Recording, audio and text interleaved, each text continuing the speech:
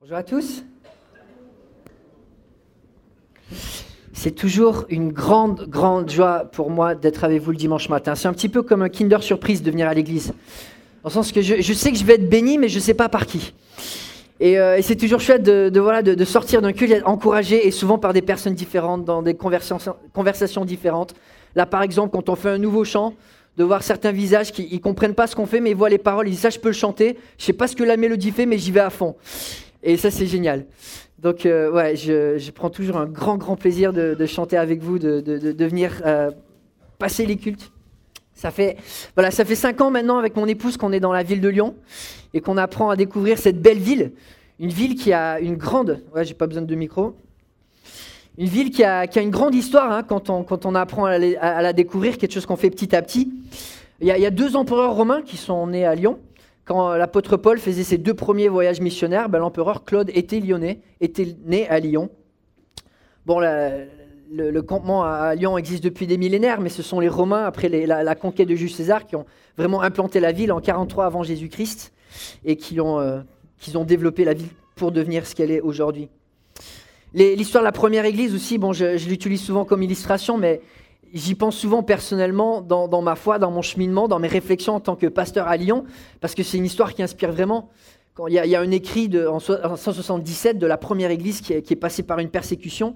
Suite à une émeute du peuple lyonnais, les chrétiens ont été amenés au forum et ont été interrogés publiquement. Et publiquement, les chrétiens se sont affirmés au risque de leur vie d'être des disciples de Christ.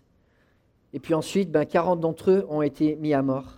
Et une fille en particulier, Blandine, une esclave de 15 ans, sort du lot par son témoignage. Alors que ceux qui avaient la citoyenneté romaine, par honneur à leur citoyenneté, étaient décapités. Bon, on peut penser que ça fait honneur, mais bon, c'est une mort rapide. Les autres qui n'étaient pas citoyens étaient torturés, dont Blandine. Et les écrits nous racontent comment elle a enduré tous les tourments tellement que ses bourreaux eux-mêmes ne savaient plus quoi faire.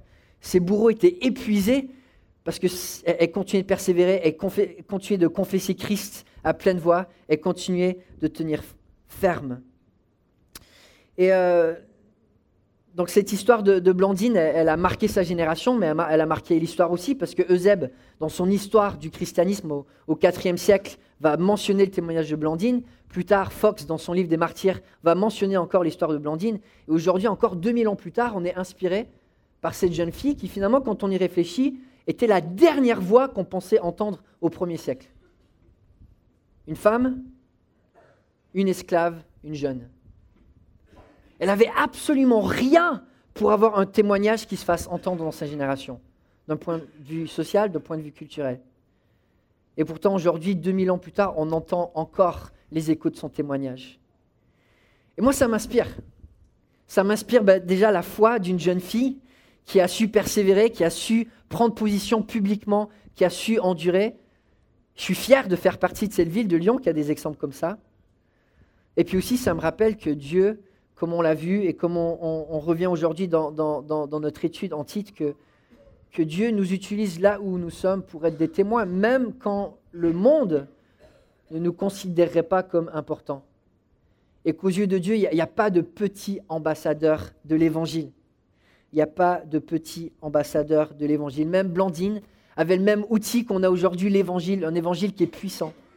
Et quand Dieu nous donne cet Évangile, peu importe qui nous sommes, peu importe le travail qu'on a, peu importe notre arrière-plan, peu importe la difficulté qu'on a de vivre notre quotidien, même une jeune femme esclave a pu avoir un témoignage qui, 2000 ans plus tard, continue d'inspirer des vies et qui, au cours de l'histoire, a impacté peut-être des millions de personnes.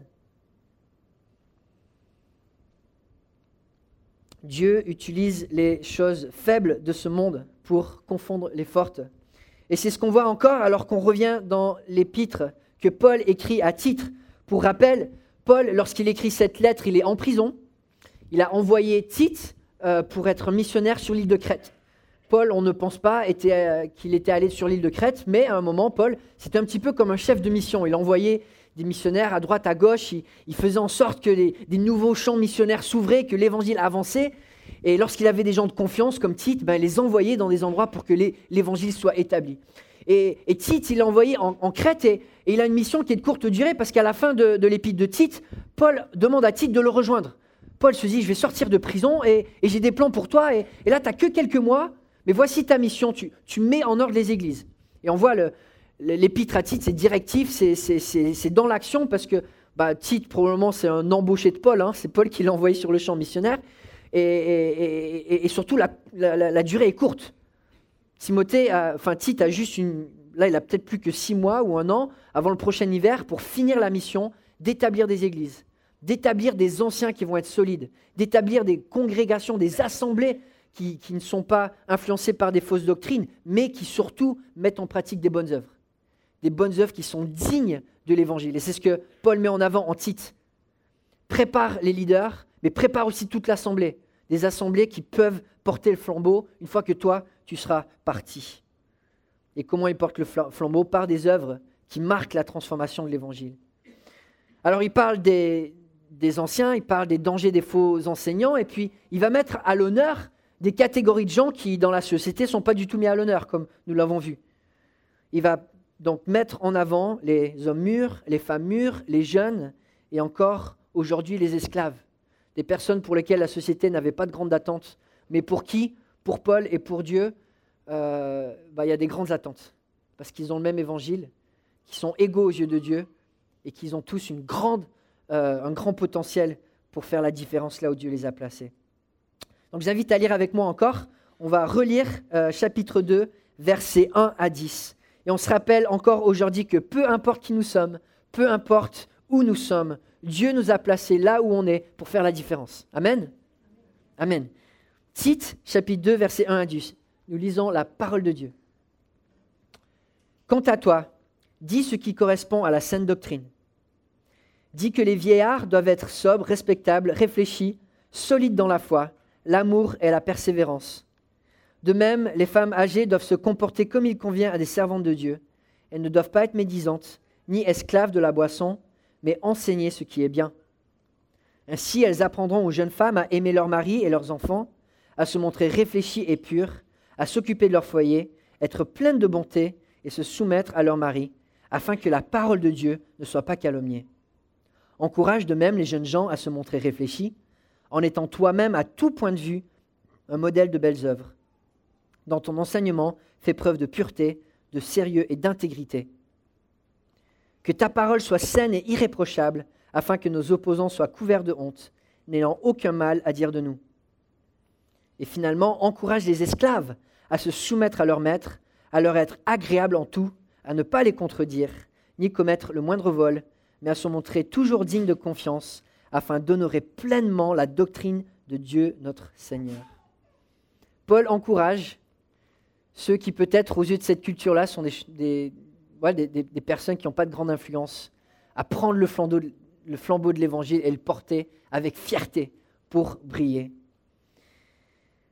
Alors c'est sûr que on va parler d'esclaves aujourd'hui. Je ne sais pas combien d'entre vous se sentent concernés, à moins peut-être que vous faites partie d'un mariage qui ne va pas très bien ou d'un emploi qui semble un peu asservissant.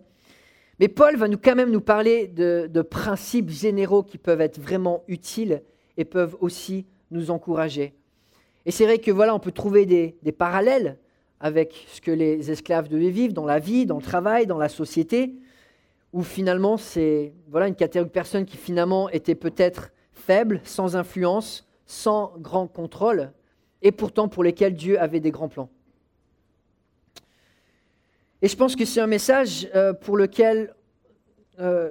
message que nous avons aussi besoin d'entendre. Et alors, comme je disais, et comme j'espère, aucun d'entre vous ne se considère comme esclave, mais le monde dans lequel on vit peut souvent être difficile. Et je sais, souvent, je partage avec vous, le monde du travail, des fois, peut être très difficile. Ça peut être fatigant, ça peut être oppressant, ça peut être dévalorisant, ça peut être compliqué. Alors, pas pour tout le monde et pas tout le temps, mais souvent, quand on travaille pour d'autres, on ne se sent peut-être pas épanoui, on ne se sent peut-être pas apprécié, on ne se sent peut-être pas à notre place. Et on se dit, mais Dieu, pourquoi est-ce que tu m'as mis là? Ça peut être comme ça dans notre famille, dans nos études, dans notre travail. On se demande, mais Dieu, pourquoi est-ce que tu m'as mis là? Et est-ce que je peux vraiment t'être utile? Et si Dieu met la barre aussi haute pour les esclaves, je pense qu'on a la réponse à notre question. Oui, Dieu peut nous utiliser là où nous sommes, si nous avons la bonne attitude.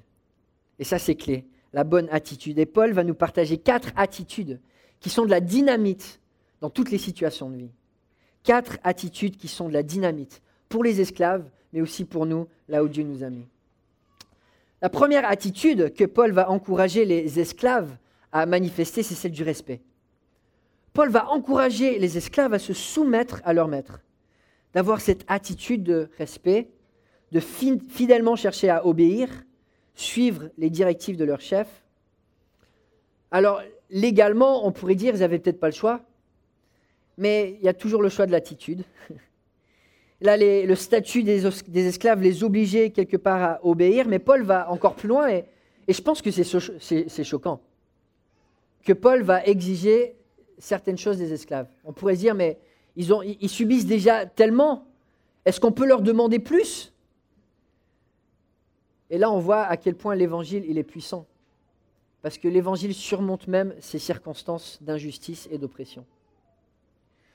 Et Paul va avoir des grandes attentes pour les esclaves en disant « Ouais, vous êtes peut-être dans une situation difficile, mais même là où Dieu vous a placé, par votre attitude, vous pouvez témoigner de Dieu et vous pouvez faire la différence. » Même pour des esclaves, Paul va mettre la barre haute.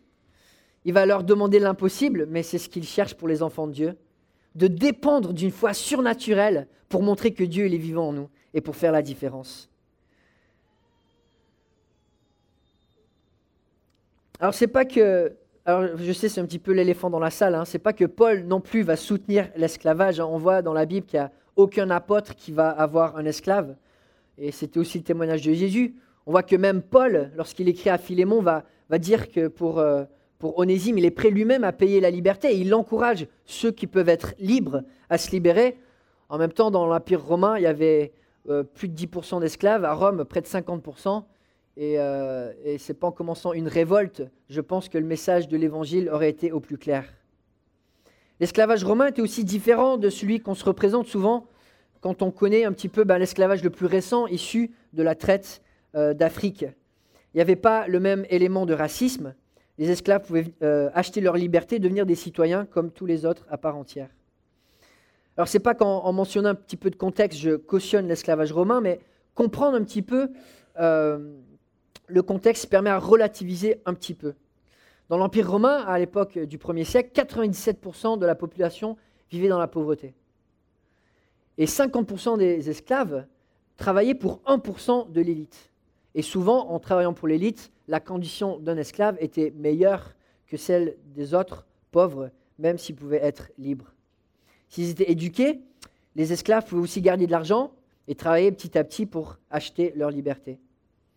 50% des esclaves travaillaient aussi en campagne, surtout dans l'agriculture.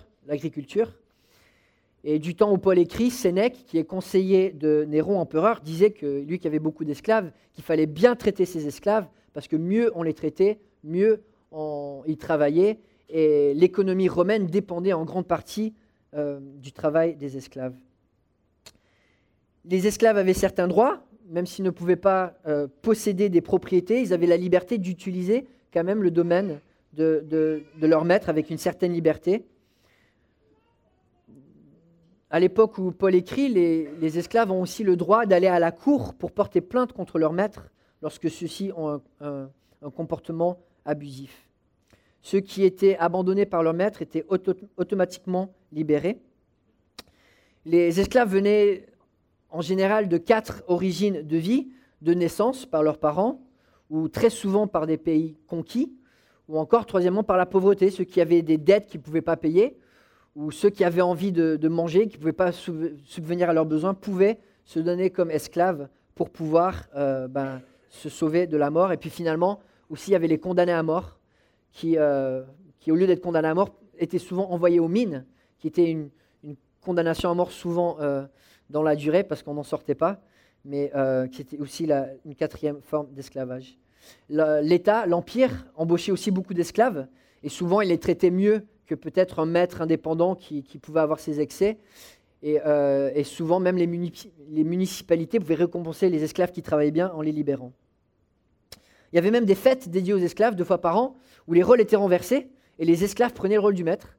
Et du coup, ils mangeaient soit avec leur maître, ou les maîtres les servaient. Et ce jour-là, ils pouvaient se moquer du maître, ils pouvaient parler librement.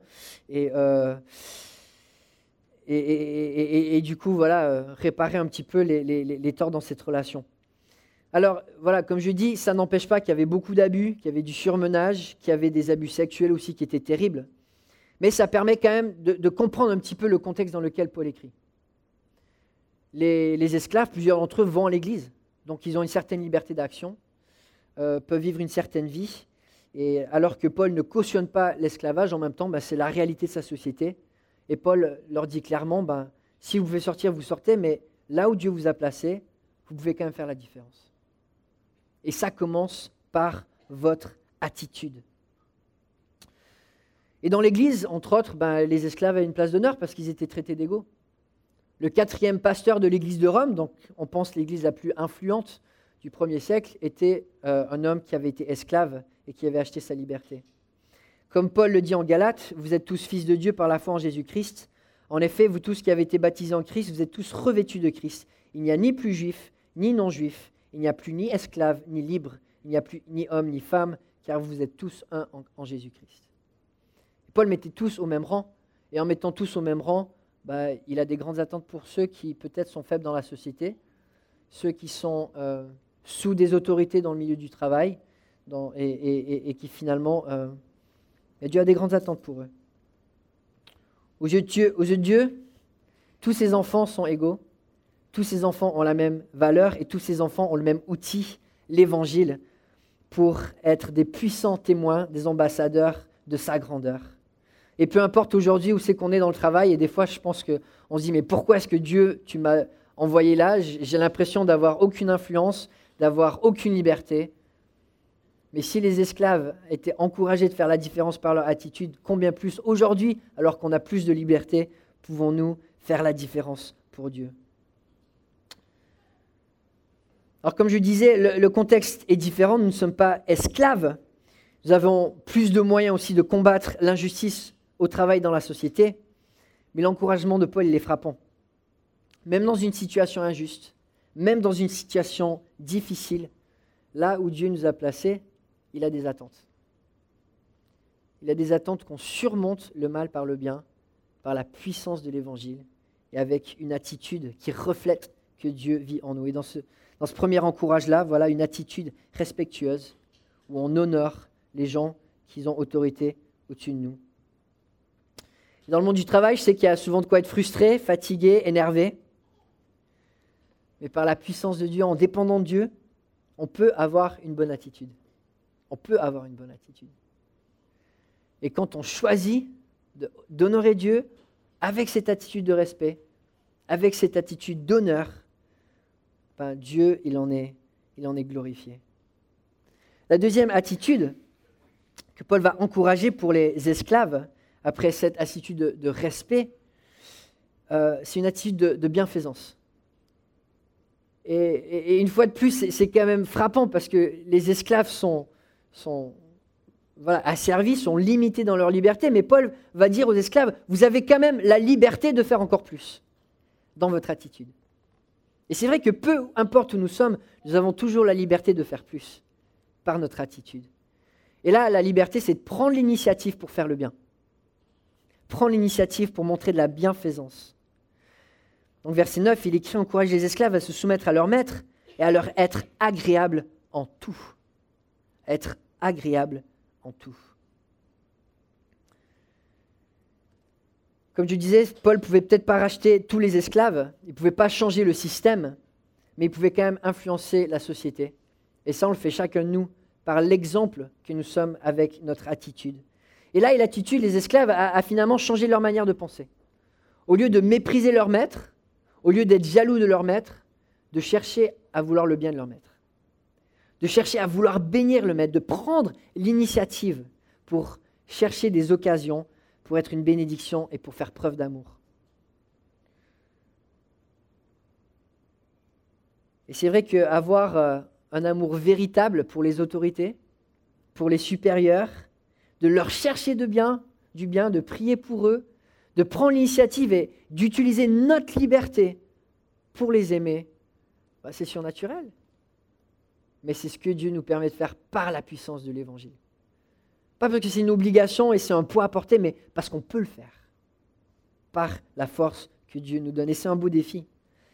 C'est un beau défi à la hauteur de la puissance que Dieu nous a donnée en nous confiant son Évangile. Et l'Évangile, c'est de la bombe. La puissance de transformer le mal en bien. La puissance de transformer des difficultés en opportunités. La puissance de surmonter des épreuves pour briller et manifester la gloire de Dieu. La puissance pour transformer la routine du quotidien en plateforme surnaturelle pour montrer que Dieu est présent. Et Paul fait ce rappel aux esclaves de l'église de Colosse que finalement, qu'on soit esclave ou qu'on soit libre, peu importe, on a tous le même boss. Et on est tous là pour servir Dieu en premier. Et notre manière de servir Dieu, c'est par notre attitude. Une attitude respectueuse et une attitude qui cherche le bien et qui cherche à aimer. C'est ce qu'il va dire aussi à l'église de Colosse, lorsqu'il leur écrit « Esclaves, obéissez en tout à vos maîtres terrestres, et pas seulement sous leurs yeux comme le feraient des êtres désireux de plaire aux hommes, mais avec sincérité de cœur, dans la crainte de Dieu. Tout ce que vous faites, faites-le de tout votre cœur, comme pour le Seigneur et non pour des hommes, sachant que vous recevrez du Seigneur un héritage pour récompense. En effet, le Seigneur que vous servez, c'est Christ, mais celui qui agit injustement recevra le salaire de son injustice. Il n'y a pas de favoritisme. » Et c'est tellement libérateur de savoir que des fois, on est peut-être dans un cours, dans les études, qu'on ne comprend pas pourquoi on suit ce cours, ou on est dans une situation au travail, on se dit « Mais Dieu, pourquoi est-ce que tu m'as mis là? Qu'est-ce que je peux sortir comme bénéfice ?» Et Dieu nous dit, par notre attitude, on a une récompense éternelle. Peu importe si c'est énervant, si c'est contraignant, et si ce n'est pas là où on aimerait être. Par notre attitude, en servant Dieu, on peut avoir une récompense éternelle. Paul parle aux esclaves, alors pas forcément dans le monde du travail, comme nous le connaissons, mais le principe reste le même. Dieu nous a placés là où on est, et dans son plan souverain, il nous a placés là où on est. Et on peut voir ça comme une malédiction ou comme une opportunité. Et comme Paul encourageait ceux qui peuvent sortir de l'esclavage de sortir, c'est pas que quand on n'a pas l'opportunité de sortir d'un mauvais cadre, on ne doit pas sortir, mais des fois, on ne peut pas. Des fois, on a besoin de travailler, on a besoin de manger, et l'opportunité que Dieu nous donne, ce n'est pas la plus facile. Et Dieu nous appelle à persévérer, peut-être dans des cadres qui ne sont pas faciles, mais on peut quand même faire la différence en dépendant de Dieu. Et quand on montre de la bienveillance, Dieu peut vraiment faire des belles choses. Moi, j'ai été introduit au monde du travail, j'avais 17 ans. J'étais parti aux États-Unis pendant 1 an et j'étais dans une famille d'accueil. Et la maman de la famille d'accueil avait une collègue du travail qui passait par un temps difficile, je pense que c'était un divorce. Elle avait vraiment envie de passer du temps pour réconforter et entourer cette dame. Alors, elle m'a demandé de donner des cours de piano à son enfant. Donc, un jeune ado qui avait 11-12 ans. Et alors, moi, je n'avais pas trop envie, je n'étais pas du tout confiant. Et je me disais, mais voilà, elle veut être mon boss, elle veut me donner de travailler, mais je vois quand même sa motivation, c'est pour faire le bien. Et du coup, j'ai commencé à donner des cours de piano, c'était mon premier petit boulot. Et c'était encourageant parce que pendant que je donnais des cours de piano, ma mère d'accueil passait du temps avec cette dame. Et à la fin de l'année, quand je suis parti, cette dame s'est convertie et son enfant avec. Et ça a été une telle belle fenêtre au monde du travail, finalement, de dire, voilà, j'ai fait un tout petit boulot, rien du tout, et Dieu a déjà utilisé ça pour amener le salut dans une famille. Et cette dame a trouvé la guérison de son cœur en Christ et a eu une vie transformée. Alors c'est vrai qu'aujourd'hui, en tant que pasteur, je suis plus dans le monde séculier comme beaucoup d'entre vous, et le contexte est un peu différent.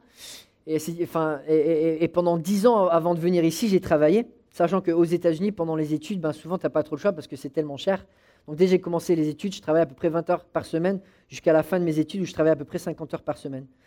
Alors j'ai touché à plein de boulots, j'ai fait de la plonge, j'ai été assistant libraire pendant environ 5 ans dans trois bibliothèques différentes. J'ai été conseiller accompagnateur des étudiants internationaux pendant 2 ans, ça c'était génial. J'ai été tuteur pour des enfants autistes pendant 2 ans. J'étais prof dans un lycée privé pendant 1 année. Et puis j'ai fait 7 ans de stage à quart-temps ou à mi-temps dans des églises. Et puis prof de piano aussi pendant 5 ans jusqu'à y être plein temps pendant 2 ans. Et c'est vrai que dans tous les boulots différents, on a toujours des opportunités différentes. On a toujours des opportunités différentes. Et c'est pas toujours le plus agréable. J'avais pas vraiment envie de faire la plonge, mais j'avais un repas gratuit quand je la faisais. J'en avais vraiment besoin quand j'étais étudiant. J'avais un collègue mexicain qui parlait pas un mot d'anglais, enfin encore moins du français. Et du coup, je me disais, mais ça sert à quoi? Mais par l'attitude, on peut toujours faire la différence. Et j'ai beaucoup pris plaisir à de nombreux travaux. En étant tuteur ou en étant prof de piano, j'allais souvent dans les familles et ça, c'était génial. De pouvoir rentrer dans les foyers, de pouvoir faire partie un petit peu de ces foyers et de pouvoir témoigner au quotidien dans les familles, c'est quelque chose qui me manque aussi. Et on ne sait vraiment jamais ce que Dieu va faire dans le monde du travail et là où il nous place. Quand j'étais prof de piano, à un moment, il y a un étudiant qui arrivait, il avait la cinquantaine. Et c'est vrai que c'est rare que les étudiants de piano, une fois qu'ils avaient un certain âge, persévèrent. Mais c'était un homme qui était un petit peu dans une nouvelle phase de vie. Et rapidement, il a vu que dans notre studio, alors mon boss était chrétien, moi aussi, qu'il y avait une ambiance différente. Et du coup, comme il ne bossait pas ses cours de toute façon, il avait juste envie de parler. Et rapidement, le cours de piano, c'est devenu un groupe de croissance. Au lieu de se réunir le jeudi après-midi, on a commencé à se réunir le jeudi matin à 6h. Et c'était un homme qui dans le passé, avait été escroc. Il avait été directeur de films pornographiques, un passé super lourd. Et c'était rigolo de voir comment j'ai supposé être son prof de piano. Et puis, des mois plus tard, je lui ai enseigné à partager son témoignage. Et j'allais dans un centre de réhabilitation pour ex-prisonniers et ex-drogués. Et là, il pouvait partager la transformation que Dieu faisait dans sa vie. Et c'est pas ce que je m'attendais en signant pour être prof de piano. Mais on ne sait pas qui Dieu va placer dans notre chemin. On ne sait pas. Et quand on a une bonne attitude et qu'on cherche le bien des gens autour de nous, Dieu peut nous donner des belles opportunités. Et des fois on les voit, des fois on ne les voit pas. Mais c'est Dieu qui est souverain. Et ça vaut la peine de se donner entièrement à lui. La troisième attitude dont Paul encourage les esclaves, c'est d'avoir une attitude constructive. D'avoir une attitude qui cherche le bien et qui cherche à être en soutien à leurs supérieurs. Donc verset 9, encore une fois, encourage les esclaves à se soumettre à leur maître, à leur être agréables en tout et à ne pas les contredire. Et c'est vrai que c'est plutôt rare qu'un supérieur hiérarchique aime être contredit. Dans ma petite expérience, je me souviens une fois partager à un de mes supérieurs une suggestion et me prendre un savon en me disant « mais moi je sais tout ce que je dois savoir sur mon domaine et tu n'as rien à me redire ». Et c'était assez triste parce qu'en plus le gars était pasteur. Mais dans le monde hiérarchique, on sait que quelque part il faut trouver sa place. Et des fois on n'a pas la place de prendre les décisions. Et des fois, là où Dieu nous a donné, peut-être qu'on peut influencer, peut-être qu'on peut apporter un peu, mais on n'a pas toujours la place de contredire, et des fois, il faut apprendre l'humilité. Et Kevin me dit souvent que là où on peut être le plus destructeur, des fois, ce n'est pas quand on a tort, mais c'est quand on a raison. Parce que qu'est-ce qu'on fait quand on a raison? Quand on a raison, on s'affirme. Quand on a raison, on prend position. Quand on a raison, souvent, on peut diminuer les autres, on peut argumenter, c'est dur de s'humilier quand on a raison. Et je suis sûr que les esclaves, souvent, avaient plus raison que leur maître. Ils avaient beaucoup d'opportunités de les contredire. Et Paul les encourage à se revêtir de cette humilité, revêtir de cette attitude finalement où ça fait mal, c'est la mort à soi-même, mais on est là pour soutenir, et on est là pour faire du bien, et on est là pour faire la différence, comme Jésus l'a fait en se revêtant d'humilité. Une fois de plus, la mesure de fruits que Dieu nous donne, c'est lui qui la mesure, ce n'est pas à l'échelle humaine. Le fruit de notre travail, avant tout, il est spirituel. Et c'est Dieu qui l'a fermé, comme Moïse l'écrit en Psaume 90, verset 17. « Que la grâce de l'Éternel, notre Dieu, soit sur nous. Affermis l'œuvre de nos mains. » Oui, affermis l'œuvre de nos mains. Peu importe là où nous sommes, Dieu, dans sa grâce, peut affermir l'œuvre de nos mains. Et puis en tirer quelque chose qui est éternel. Et finalement, Dieu nous encourage, il encourage les esclaves et nous d'autant plus à avoir une attitude d'honnêteté, une attitude d'intégrité. Je relis 9 et 10. Encourage les esclaves à se soumettre à leur maître, à leur être agréable en tout, à ne pas les contredire, ni commettre le moindre vol, mais à se montrer toujours dignes de confiance, afin d'honorer pleinement la doctrine de Dieu notre Seigneur. Une fois de plus, ce n'est pas comment le monde pense. Les esclaves, ils n'ont rien. Ils n'ont pas de possession. Forcément, il y a une grande tentation à voler, plus que n'importe qui d'autre. Voler pour peut-être manger un peu plus. Voler peut-être pour mettre de côté, pour acheter sa liberté qu'un être humain mérite. On pourrait justifier ça. Voler pour se venger peut-être de son maître, pour lui faire du mal.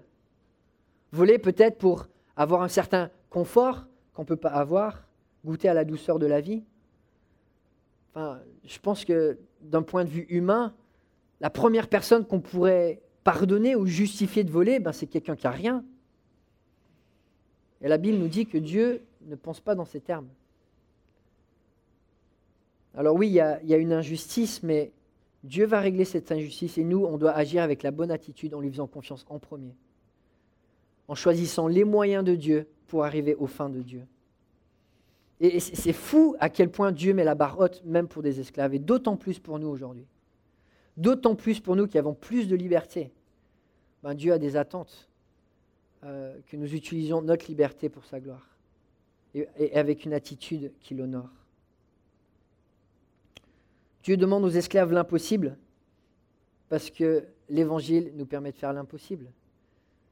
Et là, par la foi, ce que Dieu demande, c'est impossible de faire ce que Paul demande aux esclaves de faire. C'est impossible. Avec la foi, on peut soulever les montagnes. Et la manière dont Dieu peut être glorifié par ses moyens, même si on ne comprend pas, c'est beaucoup plus glorieux que par nos moyens, même si on les justifie. Dieu nous protège aussi, parce que le compromis est dévastateur. Il ne rend pas heureux, et il nous détruit de l'intérieur comme de l'extérieur. C'est les avertissements qu'on voit dans pas mal de proverbes. Proverbe 28:6, « Mieux vaut un pauvre qui marche dans l'intégrité qu'un riche qui emprunte des voies tortueuses. » Vous savez, le terme intégrité, et j'utilise souvent cet exemple, mais le mot intégrité, ça veut dire d'être complet. Et en mathématiques, c'est la même chose. Une intégrale, c'est un nombre qui est entier. On a quelque chose qui est complet. Et de ne pas être intègre, c'est quoi finalement ? On fait un compromis et finalement, on perd une partie de soi-même. Quand on n'est plus entier, on sacrifie une partie de nous-mêmes. Et l'honnêteté, l'intégrité, si on n'a pas ça, on se détruit nous-mêmes. Et on détruit le monde dans lequel on vit. Et puis Proverbe 11, verset 3, « L'intégrité des hommes droits est leur guide, mais les tromperies des traîtres causent leur ruine. » Le manque d'intégrité, le manque d'honnêteté, ça a des conséquences. Ça a des conséquences. Alors c'était vraiment mignon. Il y a quelques semaines, notre fils Timothée, il est rentré de l'école. Et il nous disait avec mon épouse que aujourd'hui, j'ai vraiment lutté contre le péché et contre la triche. On dit, ah ouais, et qu'est-ce que tu as fait ? Et il dit, j'ai prié à haute voix que je voulais écouter Jésus et pas Satan. J'ai dit, ah ouais, t'as fait ça à haute voix ? Il dit, ah ouais, parce que j'en avais vraiment besoin. Et puis le garçon à côté de moi, il n'a pas trop compris, mais je lui ai dit, j'en avais vraiment besoin. et c'est vrai que ça vaut la peine de dépendre de Dieu. Ça vaut la peine de dépendre de Dieu. Parce qu'on ne veut pas prendre le péché, on ne veut pas laisser le péché prendre dessus et faire les petits compromis qui vont mener à d'autres compromis et qui finalement nous détruisent. Parce qu'une fois qu'on laisse le péché entrer, on n'est plus entier. Et on n'est plus ce pourquoi Dieu nous a créés. Paul encourage les esclaves à ne pas voler, à être honnêtes, mais aussi à être toujours dignes de confiance. Toujours dignes de confiance. L'attente, elle est haute. L'attente, elle est haute. À être fidèle, à travailler fort, à remplir les devoirs, à ne pas faire des mauvaises choses en cachette. Mais le témoignage, il est tellement important parce qu'une fois qu'on perd notre intégrité, une fois qu'on n'est plus digne de confiance, le message de l'Évangile, il est plus audible. On n'a plus rien à dire. On n'a plus rien à dire. Et avoir une bonne attitude, ça demande des sacrifices, mais ô combien ils en valent la peine. Parce que Dieu, c'est lui qui multiplie et qui bénit l'œuvre de nos mains. Alors je sais, hein, en échangeant avec nombre de vous, des fois le monde du travail ça peut être difficile, mais j'ai juste envie de vous encourager. J'ai juste envie de vous encourager parce que, alors on parle du travail, mais que ce soit dans tout contexte où on doit être soumis à des autorités, même dans la famille, même dans les études, même dans la société, Dieu a des grandes attentes pour chacun de nous. Et notre attitude peut vraiment faire la différence. Notre attitude peut gagner des âmes à Christ. Et Dieu nous a donné cette puissance au travers de Christ. Il nous l'a donnée. Si vous ne la connaissez pas aujourd'hui, Dieu il la rend disponible, cette puissance, au travers de Jésus-Christ. La puissance de l'Évangile pour transformer le mal en bien. Et c'est ce que Christ a fait en portant nos péchés à la croix. Il a transformé le salaire qu'on méritait, le péché, en une récompense éternelle. Il est venu payer le prix de nos fautes pour nous racheter, pour nous faire appartenir à Dieu, comme Tite va dire, pour qu'on soit racheté pour faire des bonnes œuvres. Un peuple choisi pour porter le Saint-Esprit là où Dieu nous envoie. Porter la grandeur de Dieu là où il nous envoie. Un peuple guéri spirituellement pour le connaître et pour le porter en nous partout là où on va. Amen. Prions ensemble.